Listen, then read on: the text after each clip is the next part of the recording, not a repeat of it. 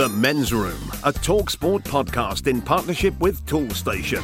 From masculinity to mental health, friendship to fatherhood. Join Tom Skinner and Neil Razor Ruddock for the podcast that gets to the nuts and bolts of what it really means to be a man. Listen and follow now via your preferred podcast portal. The Men's Room in partnership with Toolstation. Save 5% on everything you need for a whole month with the new Toolstation Club. Join today online, in-store or via the app. The TalkSport Daily Podcast is proud to be in partnership with Enterprise Rent-A-Car. Whatever the mission, home or away, Enterprise helps over 120,000 people every day. With vans of all shapes and sizes, if you have a plan, Enterprise has a van. No matter if you need to rent for an hour, a day, a week or longer, Enterprise offers great rates for you or your business. To find out more and book, visit enterprise.co.uk.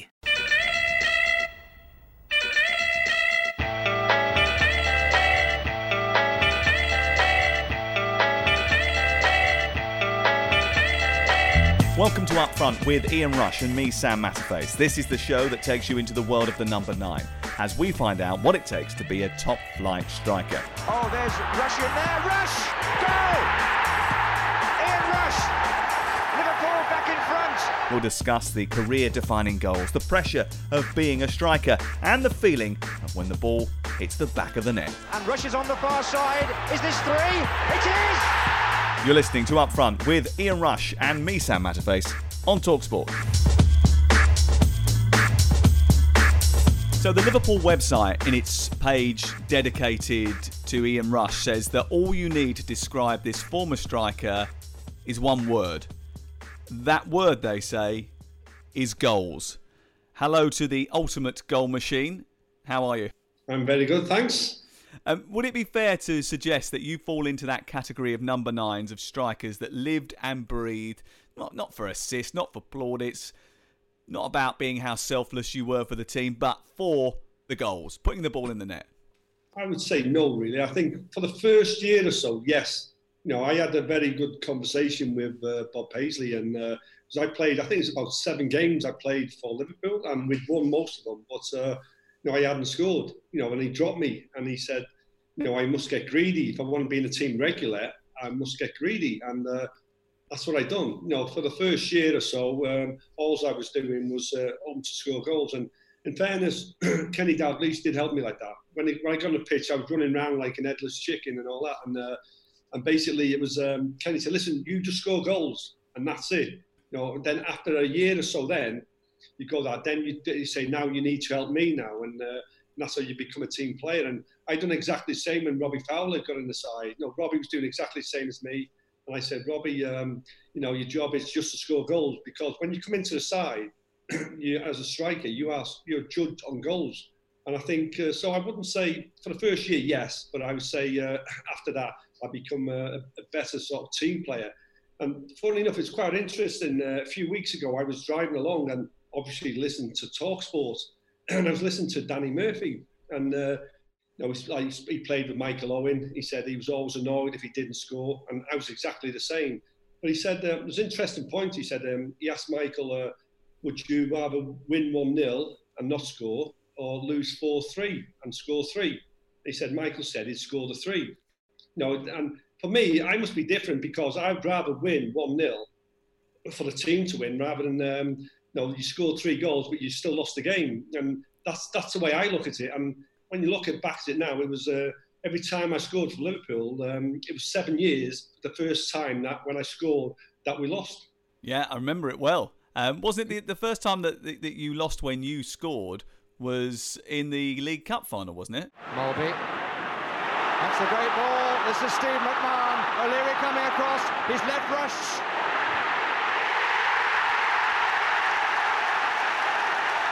And Rush, as ever, finds the finish.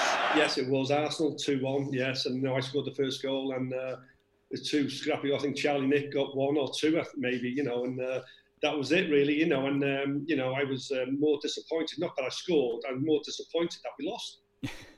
You scored an incredible number of goals for Liverpool, 346 in 660 appearances, a club record. Take me back to that moment that they plucked you from Chester City in 1980. Could you have imagined that you were going to score the level of goals that you did? No, I think when I started at Chester when I was 16, I was just happy to play for Chester, and I never really thought I would, go on to play for Liverpool. I was happy to play for Chester. It was a big move to play for Chester City, so I was happy playing for Chester, and no way in the world did I ever think, I'd go on to play for Liverpool, let alone be the top record goal scorer. You always wore the number 9 at Liverpool. You wore the number 9 a lot in your career. What did that shirt mean to you?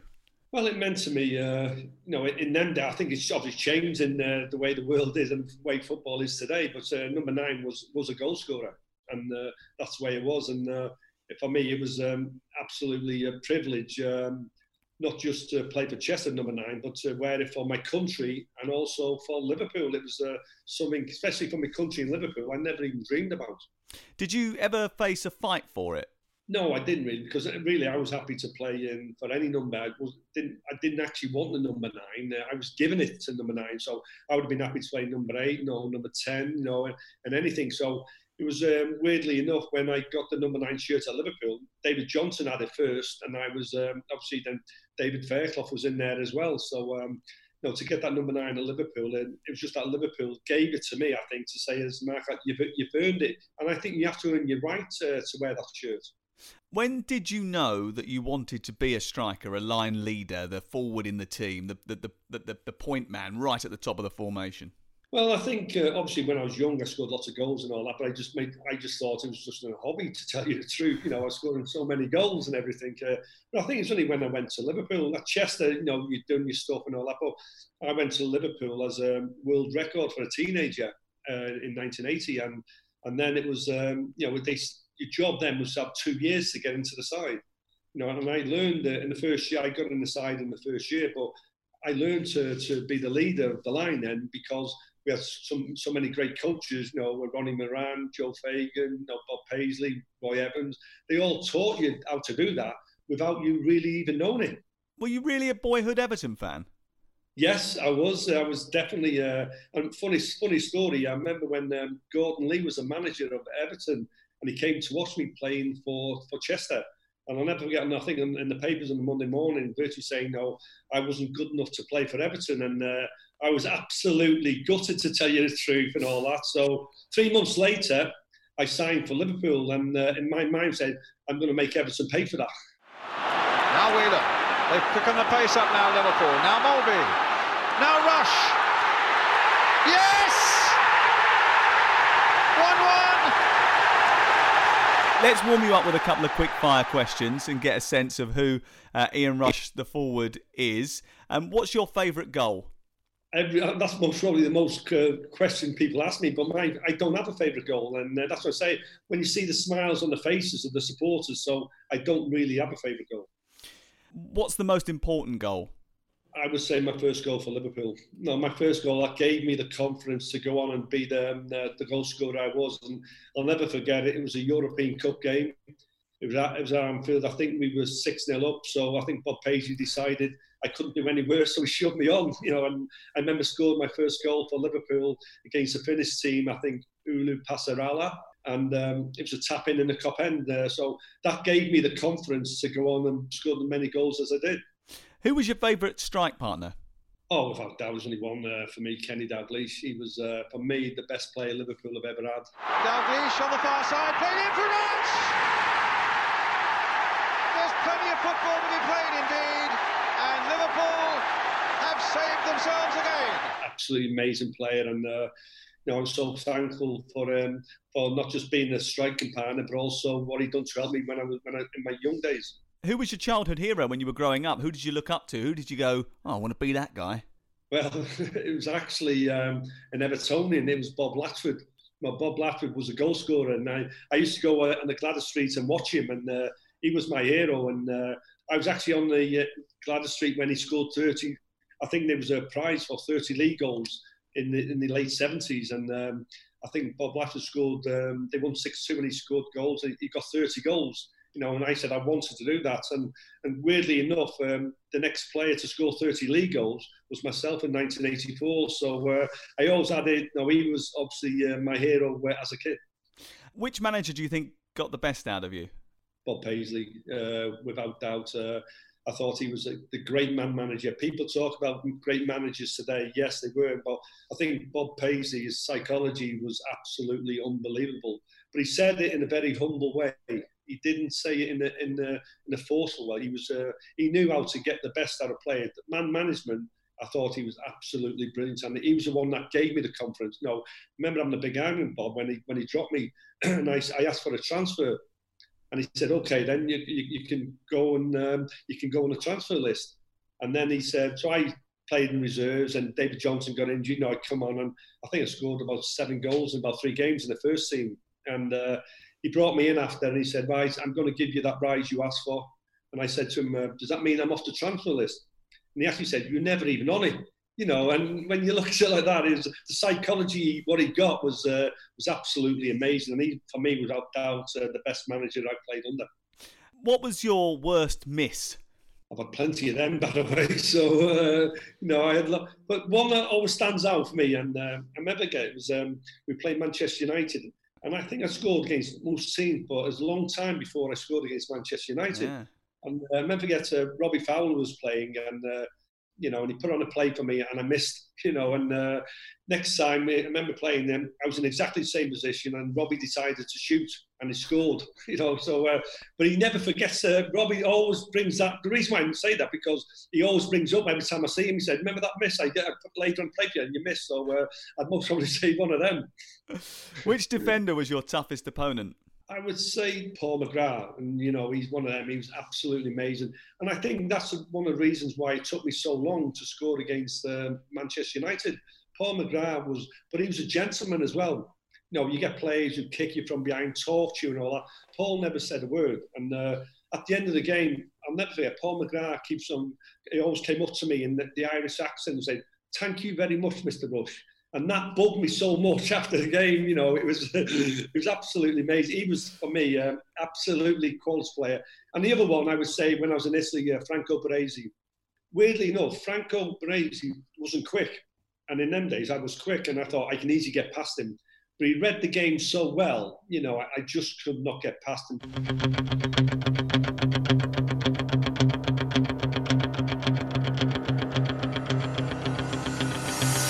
Rush is on the far side. Is this 3? It is! Johnston got to it. Rush! In injury time. Oh, there's Rush in there. Rush! Goal! Ian Rush! Liverpool back in front. Cover is arriving, but not quickly enough. Who's there? You've guessed. Ian Rush. In 1981-82, you scored 30 goals. Then you scored 31 goals, then 47 goals, then 26 goals, then 33, and in 86-87, 40. Did you set yourself targets? No, I didn't set myself targets. I was every time there, I wanted to better myself. I wanted not just as scoring goals, but also as a player, and I kept myself setting targets and all that. And weirdly enough, didn't know until you said that, how many goals I scored. I keep on beating them. The 26 goals I scored, I think I had a cartilage injury, so I was out for a couple of months. So how can you be disappointed about 26? Yeah, it was just one of them there. But no, I just wanted to better myself all the time. I never set myself targets because it's just one of them things. If you never met them, you're most probably be disappointed. But I never really set myself targets. I just wanted to try and better myself all the time as a goal scorer and also as a player. Did your managers set you targets or tell you what they wanted or expected from you every year? No, they just they let me get on with it. And again, I think they knew the personality of myself. I think if they gave me a target and I didn't meet them, I think I'd most probably I'd lose my confidence or something like that. But they never gave me a target and all that. They just said, just go out there and do what is best, and that's scoring goals.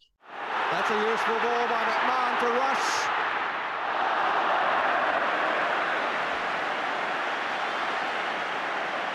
Well, the pass was a great deal better than the finish, it should be said. Did you care about missing?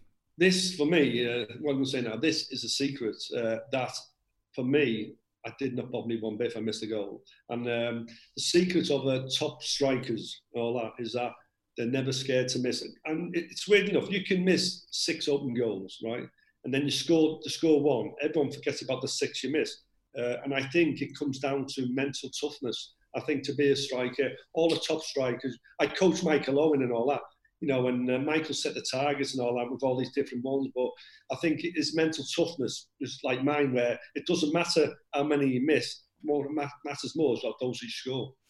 What was it like in September 1981 when you scored that first goal? You mentioned it was in the European Cup. You came off the bench. It was in a game which your team were definitely going to win anyway. Did you, I suppose, have no pressure on you because of the match situation that you were thrust into?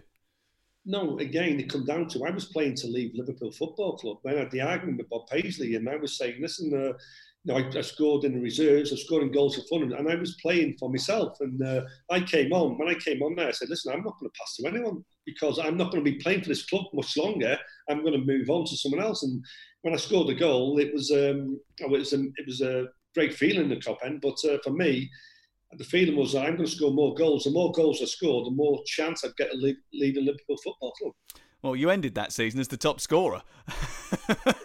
It's amazing because when I scored that goal, we played a League Cup, and in the early rounds, we played both home and away, and we played Exeter City away. We won 5-0. I scored 2. On a Saturday, we played my first league game. We played Leeds United in the league. We won 3-0. I scored 2, and we played Exeter City again on a Wednesday. We won 5-0 at Anfield, and I scored 2 again. So really, I scored like 7 goals in space of maybe 10 or 12 days, and that's that gave me the confidence. I've still then. It was only till I went to see Bob Paisley, I was telling you before, that I was still playing to leave Liverpool Football Club. Did the goal scoring instinct come naturally to you, or did you have to work at it? I do think it's natural. And again, when I remember Gerard Houllier get me in to be a striker coach, and people say, "No, it's natural," and all that. Yeah, I do think it's natural, where I think you're not going to make a £60 million player a £100 million player, but I think you can make a £5 million player into a £10 million player. And that's by giving them the confidence, and again, by giving them the mental toughness in you. And you're only maybe improving about maybe 1 or 2%, but you're making a difference. And I think that's a difference. The first spell at Liverpool, what was it like to play in that team? Because it was an all-conquering side, a team that had won European Cup after European Cup. Liverpool are European champions! Alan Kennedy's penalty goal leaves Rome distraught and Merseyside jubilant. Who was key to your success? Well, I think obviously the coaching staff were major key, but weirdly enough, like it's only when you don't win things you look back now and say, "What a hell of a side that was," and all that. I think it's the dressing room, the banter in the dressing room, and everyone keeping their feet on the ground. And playing wise, I think Kenny Dalglish, Graham Souness, they were all absolutely incredible, but they kept your feet on the ground. But they made us the team that we were. What was it like going from Dalglish's strike partner to working under him as he was the player manager? He knew what to do, to tell you the truth. I think, sometimes you still call him Kenny. I think he gave us, you get like 6 months from calling him Kenny to boss and all that. And Kenny could be your mate on the coach going towards a game, and on the Monday he'll be the manager. He was so tough on that, and I thought he adapted to it absolutely amazing. And especially in his first year when we'd done the double, it's absolutely amazing. I'll never forget Paul Walsh was telling me. I think Kenny came back for the last few games for the double winning season, and he pulled Paul Walsh in, and Walshy was I think he scored about 20 goals in about 24 games, and he had to tell Walshy he wasn't playing. And no one else would put up with that. But what Paul Walsh said, because it's Kenny Dalglish, I was happy to sit today, because Kenny was that good, both as a manager and as a player. It's played across for Rush. That's another one, and that will make it safe for Liverpool, and that will mean, without any doubt at all now, that the league and cup double will be theirs. That That 85-86 season, really special. You scored 33 goals, but Liverpool were involved in a battle with Everton in the league and then in the FA Cup final as well. What did it mean to be a part of that double winning team? Oh, it's absolutely amazing. But what I would say then, I think Liverpool and Everton, for me, were the best two sides in Europe, not just in the UK. I think in Europe, they were absolutely amazing. But I thought it was an absolutely amazing FA Cup final. Like, no, you asked me before what's your favourite goal? And like I said, I don't have a favourite goal, but I have a favourite game. And my favourite game was that FA Cup final 1986. It was because when I was a kid, I dreamed about scoring the winning goal in the FA Cup final. Now, I used to watch it as a kid, then go in my backyard and pretending I was that one that scored the winning goal in the FA Cup final. You know, it'd be on 9 o'clock in the morning till 5 or 6 o'clock at night in them days, the build up to the FA Cup. You know, and I'd won the league, I'd won the League Cup, I'd won the European Cup, I'd won everything but the FA Cup. And then 1986, my dream came true. At what point did you think you were invincible?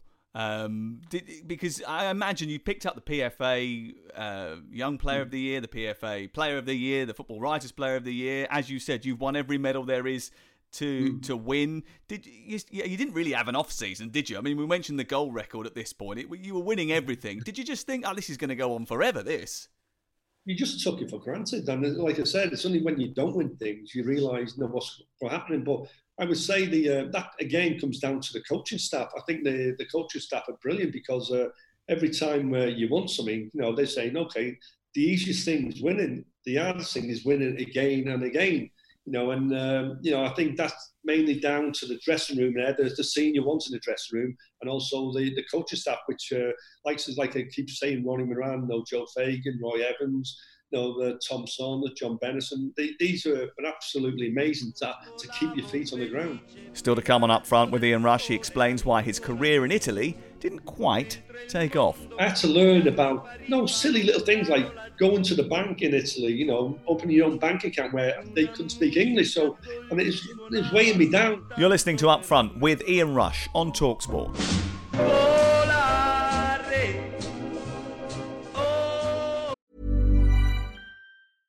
The Men's Room, a TalkSport podcast in partnership with Toolstation. From masculinity to mental health, friendship to fatherhood. Join Tom Skinner and Neil Razor Ruddock for the podcast that gets to the nuts and bolts of what it really means to be a man. Listen and follow now via your preferred podcast portal. The Men's Room in partnership with Toolstation. Save 5% on everything you need for a whole month with the new Toolstation Club. Join today online, in-store or via the app. Hold that please, level 5, thank you. You must be one of our new interns. Yeah, hi, nice to meet you. Hi. Now the most important thing to know is to Ertzen the Biparcel Rise plug sale. The most important thing is what? Sorry. The single most important thing is to Ertzen the Channelized Bin Bingus of the Biparcel Rise plug sale, and you'll be fine. Yeah, that sounds important. Does work chat all sound like gibberish to you? Find collaborative articles with tips from the LinkedIn community to help you get through those tricky conversations. Making work make sense? LinkedIn knows how.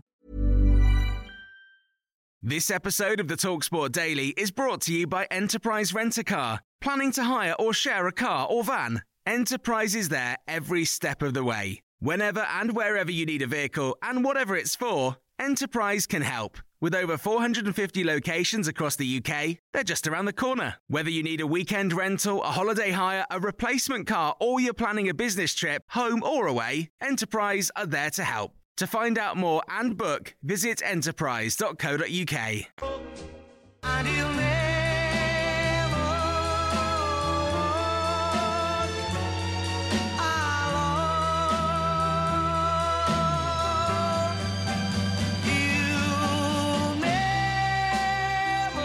Strikers are the kingpins, aren't they? They're the man or the woman who takes all the adulation when the ball hits the back of the net. They wheel away in celebration. They take the applause after scoring an important goal.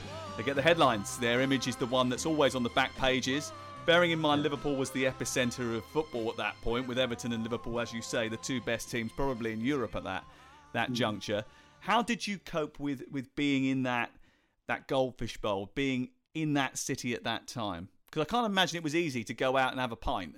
No, I think it was one thing, but I think have to realise Liverpool's a special city. You know, people are very friendly and all that. And if you're winning trophies, no, it wasn't easy because I most probably had to help because I lived in Wales and I used to come in. It just take me 45 minutes coming into Liverpool. Then I'd go back, and if I had my nights out, it'd either be in Chester or in Wales, really. So, and that's with the lads I went to school with. You know, I think that did help me and all that. So it was pretty easy for myself. But I think in Liverpool, you know, when you've been successful and all, they all want to, you know, say, "Oh, come out and have a drink" and all that. And you know, it's one of them things. Yes, I did do it a few times and all that, but at the end of the day, it wasn't a regular thing for me. So I think it helped me by living in Wales. Nowadays, when you move to a football club, there's player liaison officers. There's people that make sure that you settle in well and give you every creature comfort that you could possibly hope to have. How did Liverpool settle in a 19-year-old in 1980? Or did you commute right from the very off? I did commute right from the off and all that, but I think in Liverpool there was no player liaison officer then. It was one of them. No. It was one of them, and yeah, it was have a sink or swim, to tell you the truth. No, I think it's one of them. I think you set yourself targets. The coaches help you and all that, you know. But my big get out was when I did finish training. I would go back to Wales, and I would be around my mates I went to school with. So I think that did help me and all that. So. You know, I think it is have a sink and swim. And I used to go learn things in Liverpool. Then I'd keep them in my head thinking, I'm not going to make that mistake again. I take it wasn't the hardest thing you had to do, make that move when you were only 19 years of age.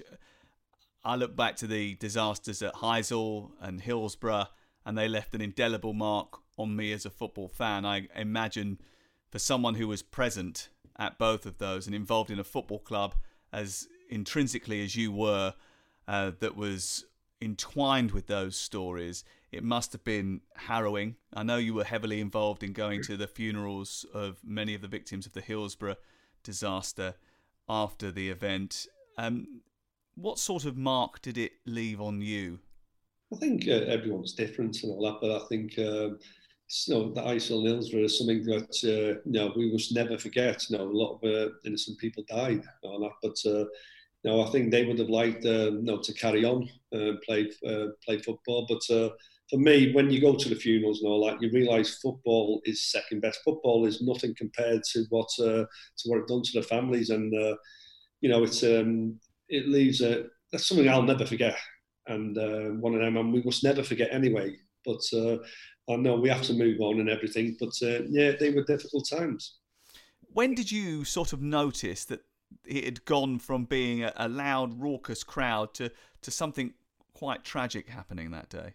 I think there's two different things there. I think the Heysel thing, we didn't know anything. You know, we've got to play, the game got delayed and everything, but we didn't know anything until after the game.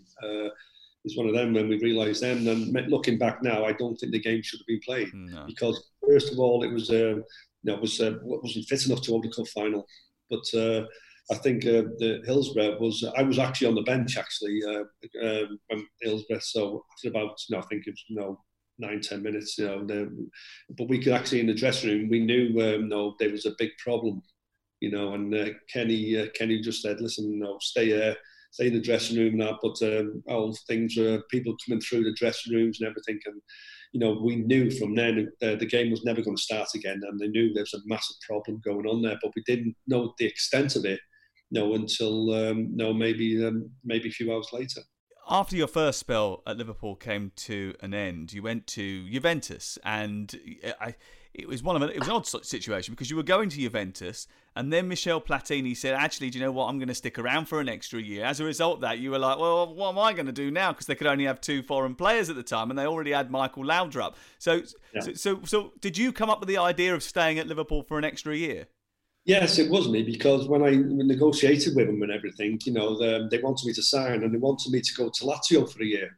And I said, well, I'm not going to any other club. If I come, I'm staying at Liverpool. Otherwise, I'm going straight to Juventus. So I think from that point of view, it was there's only one team. I was never going to go to Lazio, and so I stayed at Liverpool for another year. Attenzione Enrico, 43esimo minuto a Torino, Juventus nuovamente in vantaggio. Il gol è stato segnato da Rush con una girata in piena area di rigore. Why did you choose Juventus? I chose Juventus because, for me, all the best players in the world were playing in Italy. I think it's equivalent maybe to the Premiership now, when there's absolutely amazing players. Diego Maradona, Rudolf, Michael van Basten, they like to Rudi Voller and Lothar Matthäus. I wanted to try and pit my wits against the best in the world. And obviously they were known as the best defenders in the world, the Italians. So I wanted to go and see what it was like. What did you learn? I learned a lot. I think, when I went to Juventus, weirdly enough, I'll never forget the first day training I had at Juventus. Michel Platini was training with us. And I'll never forget what he said to me. He said, "You come to the right club at the wrong time." I said, "Why is that?" Yeah, I said, "Why was that?" He said, "Because I'm retiring." So I thought I should have realised then, because. But he actually said, we had 7 new players when I signed for Juventus, and it took us time to adapt. And for me, it was a learning curve. But I learned how to be a better all-round player, And looking back now, everything's great in hindsight now. But if I was going to Italy now, I would go and say, "My name's Ian Rush. I am the best player in the world." And there's first impressions in Italy. And that's what you got to know. There was a rush of Juventus, the Maradona of Napoli, and things like that. And but I was thinking, if I went to Liverpool in the dressing room and said exactly the same, they'd all look at me, "Well, let's see how good you are." And that was the difference. I think it was the mentality. It took me maybe 5 or 6 months to adapt the mentality of the British player to the Italian mentality. You didn't say that famous quote, did you? It was like living in a foreign country. I mean, a lot of people reported that when you were asked what it was like living in Italy, you said it was like living in a foreign country, but you didn't say it, did you? It was somebody else. It was Kenny, wasn't it? Yeah, it was Kenny. But no, because it goes on so long, sometimes it's easy to say, "Yes, I did." Well, for a fact, I have never actually been quoted saying that. And it was Kenny in the press conference. Because I was in there at Anfield, we're doing a press conference with Kenny, and as we're going out, one of the journalists says, "Why did you leave Juventus?" And Kenny just said it was like playing in a foreign country. And suddenly, as reporters exaggerate, it was one of them to say that, but it was actually Kenny that said it, and it wasn't me. And I can put that on record. Was it like living in a foreign country? Well, basically, it's quite funny because I learned a lot, and I learned, people say to me, that you gutted or something that you went there. No, it was the best thing I ever done, to tell you the truth. Both not financially. People ask me, it was actually financially to secure my family. That was one of the parts, and I wouldn't lie about that. But I also learned about life off the pitch as well as on the pitch, where I've only been in a little village in Flint and Liverpool, where I went to Italy, and I learned a lot off the pitch as well as on the pitch. When you returned to Liverpool, you had a bit more competition for places, didn't you? John Aldridge had joined, Peter Beardsley was there. Did you thrive on that competition? Yeah, I loved it. I thought it was going back because I think the year I was in Italy, Liverpool again had a fantastic season. I think they won the league. They lost to Wimbledon in the FA Cup final, but they had a magnificent team. And what Kenny was so good about then, when I left Liverpool, the way we played, he changed the way of playing. We bought Beardsley, Aldridge, Barnes. And I think when you look at that season, look how many goals John Aldridge scored at the far post, heading them in. We decided to play Barnes on the wing, Beardsley in there, Aldridge, and he changed the way of Liverpool playing. So when I came back, we had 2 ways of playing, that way, or when I was playing the 4-4-2. So I think it was give Kenny a different dimension, but as a manager, I think to pick the right system. That first season back, it didn't click for you straight back into place, did it? No, I think again, this is where I come back to in Italy. I didn't even have a player liaison officer in Italy. They'd be talking about it. No, I didn't even have one. So I had to learn about silly little things like going to the bank in Italy, opening your own bank account where they couldn't speak English. So, and it was weighing me down where, thinking, and it got down. I ended up having chicken pox and I ended up having shingles, there at the end of the season because I was so run down. So, again, I didn't go back pre-season training with Juventus, but a week later they made me go back, so I'd done a pre-season with them. And the reason why I came back was most probably because I think it was, we had, there was allowed 3 foreign players then, and we had 4. I think we had myself, Laudrup, Rui Bios, and I think Zavarov, the Russian. So one of us had to go. And I think Michael nearly went to PSV Eindhoven, but that broke down. And I think the best one happened was me going back to Liverpool. So when I went back to Liverpool and I started, I knew there was something not right in me. And I said to Kenny, I said, listen, I was playing games, but I knew myself, I was only about maybe 60, 70% fitness and all that. And that's why Kenny then said, listen, go on the bench. You might be better off coming on with maybe 20, 30 minutes to go to get to the end of the season and have a good. I was going to go into stay on and do my work, pre-season work when everyone was off, but obviously after the Hillsborough and everything, that changed as well. Oh, there's Rush in there. Rush! Goal! Ian Rush! Liverpool back in front. And Liverpool have won the FA Cup, the first leg of the double, and perhaps softened the pain that so many of their supporters have been through recently. What are your memories of that day? Because that was a terrific match. Yeah, that was an absolutely amazing game. And weirdly enough, before that game, I knew myself I wasn't 100% fit. So Kenny said to me, normally I would send you off. In them days, it used to be a place called Lilleshall. That's when people were injured, they used to go there to get themselves fit. But Kenny was going to send me there, but then he said, listen, it's Everton. I want you on the bench. But for me, what I'll never forget, when walking out on that there, I can look, normally you'd see like the red end and the blue end, Liverpool and Everton, but it was absolutely red, blue, all round the ground, 100,000, and all I can hear was Merseyside, and that was something, I don't think that'll ever happen again because everyone was together, the singing of what went on in the semi-final, and it just happened to be Liverpool-Everton final, and it was it's absolutely amazing because I was on the bench. I most probably took more in because I wasn't starting the game, and I was looking around saying, I know it's like, I couldn't believe it, everyone red and blue, everyone together. You're thinking, if I scored, which end do I run to? Because you didn't even know because it was one of them, and it was amazing. And again, all those scores early on, and I think I came on with maybe about 20 minutes to go, and it was a boiling hot day that day as well, and I came on for Aldo, and they scored in the last minute, Everton, and you're thinking, what's going on here? And I scored the 2 goals there, and I'll never forget the first goal I scored in that game. Then meant I became the Merseyside's top goal scorer. I beat Dixie Dean's record that goal, and that was something special for me again. But again, I think really because extra time, both sets of players were tired, and they most probably came down to my level. And because they came down to my level, I managed to score 2 goals. That period of extra time was absolutely sensational, and so was what happened next. Straight after that cup final, you had that other epic night at Anfield, the title decider, as it ended up being between yourselves and Arsenal, 1989. How much had the events of the previous 2 months had on the squad, and did it take its toll that night? I'm not sure it's single, but in between them games, by the way, we played West Ham. And we beat West Ham, I think, 4 or 5-0. And that meant Arsenal had to score 2 goals to beat us. And looking back now, maybe we should have we have to beat Arsenal because it was 2-0, we most probably sat on that 2-0. Because I came in that one, I played against West Ham, and I think maybe the Tuesday night, and I think it was a Friday night we played Arsenal. And I remember starting, and I got injured after about 10 or 15 minutes because I'd done my groin after about 10 or 15 minutes. And obviously I couldn't play all them games because of my fitness. So I was on the bench again, and they scored 1-0, and we still thought we were going to win. A good ball by Dixon, finding Smith. For Thomas, charging through the midfield. Thomas, it's up for grabs now.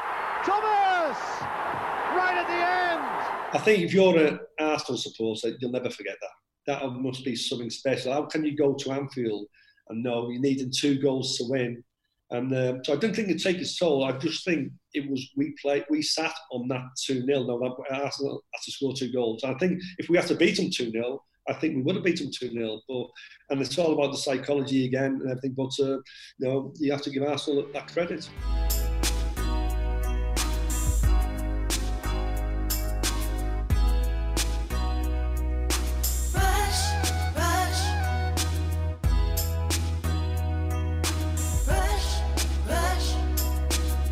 In 1991, you were heading into your 30s. The manager changed again. Yeah. This time it was the end for Kenny Dalglish and the start of Graham Souness's run. Did you feel you had to prove yourself again? Because it was another former teammate who was coming to be the boss. No, I didn't. I was actually made up when Graham Souness became Liverpool manager because I knew him as a player. He's very similar to Kenny. They were winners, they were leaders, all that. And I was actually made up. And I knew before they were going to put Graham as manager because he rang me up and I got asked about Graham Souness by Peter Robinson and everything, and I said, yeah, I think he'd be the best manager after Kenny and all that. And when Graham rang me up to say he's going to come as manager, I was absolutely made up. What was that period like for you personally, though? Because Liverpool, who have been so successful for so many years, I know you had the 92 FA Cup final, but it just felt as if their tight grip on English football had started to loosen then, and that was certainly the case over the subsequent years. What was it like for you personally? Like I said before, it's only when you're not winning things you realise what's going on. In the 90s, we won the odd cup and that, but we weren't winning the league. And you say, what's going on here?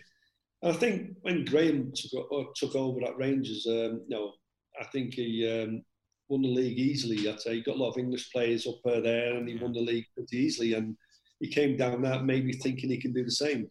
And I think he changed things too quickly. It's as simple as that, And he said to the younger ones, he said, "Oh, you're the new kids on the cop and everything." And they went to these old ones are not good enough. And when they're playing games, the young ones weren't winning. Then you have to go back to the older ones and say, "Oh, listen, we need you." So I think he lost the young ones and the old ones, by trying things too quickly. What he did have, he had the right ideas. And I would say now, if Graham Souness was manager of the team now, he'd be right up there with like Klopp, Guardiola and Mourinho, because I think he knows he's made mistakes, but I think he'd be an absolutely incredible manager if he was to manage anywhere now. Before you left Liverpool, there was a few more trophies to win and more epic nights, but I want to pick out one in particular. Barnes, Rush, Barnes. Still John Barnes, Collymore closing in! Liverpool lead in stoppage time! Kevin Keegan hangs his head, he's devastated. What are your recollections of that night? It was one of them because when you look at Newcastle then, they had one hell of a side as well. Kevin Keegan, Terry McDermott coming back to Anfield as well. That made and everything. And I was on the bench and I came off the bench then. And it was incredible to be part of it and all that. And, like I said, when Martin Tyler says that famous thing, it was absolutely amazing. But I was just about to have a go at, I think it was Barnsley, because I wanted him to pass it to me. He passed it to Collymore, and I'm thinking, what are you doing? Well, he scores a goal. I thought, that'll do me. It was absolutely amazing. But he made the right decision. So it was absolutely amazing. And for me, and I think that most probably killed off Newcastle's chances of winning the league again. What was it like after being the man for so long? To have Collymore, to have Fowler come in, and all of a sudden they were the number one choices, and you were sort of backup for them. Did you feel as if you could keep them honest? Did you push them all the way? Were you responsible for educating them? What was your role? How did you see your role at that stage? Well, when they signed Stan Collymore, I think it was $8.5 million or something like that. He was, obviously he was going to start, and I was determined to start again. I think I'd looked after Robbie Fowler and everything, and there's competition for places. There's three of us, there's only two going to start, and I think if you look at the first game that season, I'm not sure we played Leeds United or something, it was myself and Stan Collymore that started. Fowler was on the bench, and all that. And I know Robbie had the way he is. He was more determined. He said, I'm going to get in the side. And eventually he did get in the side. Collymore was always going to play, in my opinion anyway, because they paid that much for him, he's going to play. But myself and Robbie were battling for places, and I thought it was absolutely fantastic. I loved it. And we get to the stage where, I got injured and Robbie come in, And in fairness, they had a great partnership. They done really well early on, Stan and Robbie did. And I was there thinking, well done to yourselves. I couldn't complain because they were playing so well. So you get to the situation where you're thinking, these two are going to be here for the next 5 or 10 years. They're playing really well. I'm not going to get in with them two playing so well. But I still wanted to play football. I'm not going to sit on the bench, earn my money sitting on the bench, coming off. I didn't want that. I wouldn't be happy doing that. So I decided, I want to move on. Now Gary Kelly. A couple of players in the penalty area. Here's Lee Sharp. And Rush. And at long last, Ian Rush scores his first goal for Leeds. You did move on. You went on to Leeds United, then on to Newcastle United. Well, how do you assess those times? I went to Leeds United. I could have signed for Manchester City and Sunderland. They came in for me. Sheffield United came in for me then as well. But I had a chat with Howard Wilkinson, and had a great chat. And Howard was completely different manager to what Liverpool had had. Liverpool was all, let's see how good you are. Where Howard was more organised, I think, and he was more of a tactician and all that. And I had a good chat with Howard. And I wanted to go and see how he worked. And the reason I went to Leeds United because I signed a 2-year contract, and Howard said, after 2 years, I want you to become manager of Leeds United, and I want to go. I want to retire. I want to go on the board. And that was one of the reasons I signed for Leeds United. Unfortunately, as football goes, 3 months later, Howard Wilkinson gets a sack. George Graham comes in, and George says he didn't want me, So I said, okay, what are we going to do? And he ended up, put me on the right side of midfield.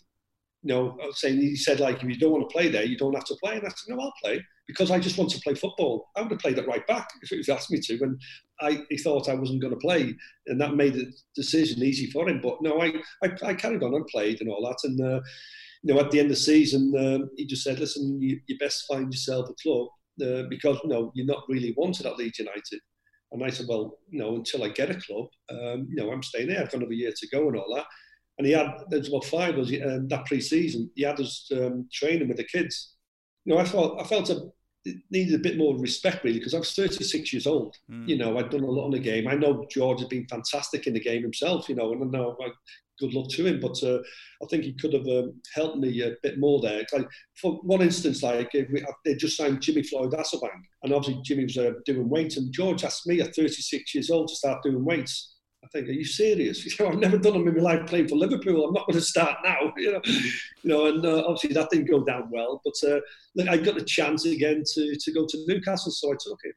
You were getting on a bit, and at that time, in the late 90s, early 2000s, it's not really usual that someone would play until they were nearly 40, and you did. What was the reason for that? Was it because you just loved the game, or you wanted to score more goals, or what was it? No, it was just because I loved the game and everything. I left Newcastle. I went to be play coach at Wrexham, and I kept getting kicked to hell. In that league, people loved kicking me. Then I thought, I was always going, instead of going forwards, I was going backwards and all that. Yeah. And I realised, no, this wasn't for me. And I decided when the chance came to go to Australia, and I played for Sydney Olympic out there. And weirdly enough, I scored on my debut. And that's the only time I've ever scored on my debut for anyone, So Sydney Olympic was the first time I scored on my debut, and it was great for me because I'll never get. People ask me, I played till I was 38 years old, so I can say I played professional level, and I made my debut for Chester in 1979. So I played in the 70s, 80s, 90s, and I finished in 2000. So I can say I played in 4 decades, and that's something which not many people can say. At the end of these interviews, we've been doing a quick quiz, the perfect hat trick, seeing how well you know yourself. Are you ready to answer these 3 quick questions? I'll try. The first one, how many goals did you score in Merseyside derbies? Look at that, rushes through. This could be history here for Ian Rush if he scores. He's at the post. He might score now, he has. And it's the first hat trick in a Merseyside derby since 1935. 25. Correct. 25. Well done. Yeah. The FA Cup final of 1986, the first ever All Merseyside Cup final, your favourite game. You scored twice, but who scored the first goal of the match? And Reid now sending Lineker into the path of Gary Lineker. And Grobbelaar but not this time. And Everton are in the lead with Lineker. The first goal in the game, Gary Lineker. First goal for Liverpool, Ian Rush. Indeed. The season you were effectively on loan at Liverpool from Juventus before moving there, you scored how many goals for Liverpool in your first 21 games? 21 goals. 21 goals. 21 games, 21 goals. Brilliant. Fantastic. Listen, thank you very much for the memories and for taking us through your career. That was great, and it was great to relive some of your great moments and learn what it was like to be a striker when you were in your pomp. Thank you very much, Ian Rush. You're welcome, Sam. You've been listening to Up Front with Ian Rush on TalkSport, and if you missed any of the show or you just want to catch up, you can download the podcast from the TalkSport Game Day feed, available on Apple Podcasts, Acast and Spotify.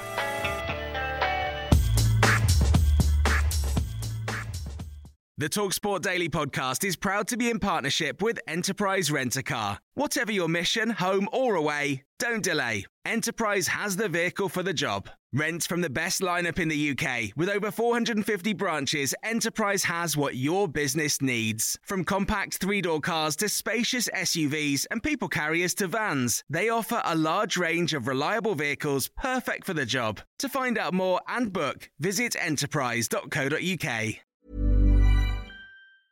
The Men's Room, a TalkSport podcast in partnership with Toolstation.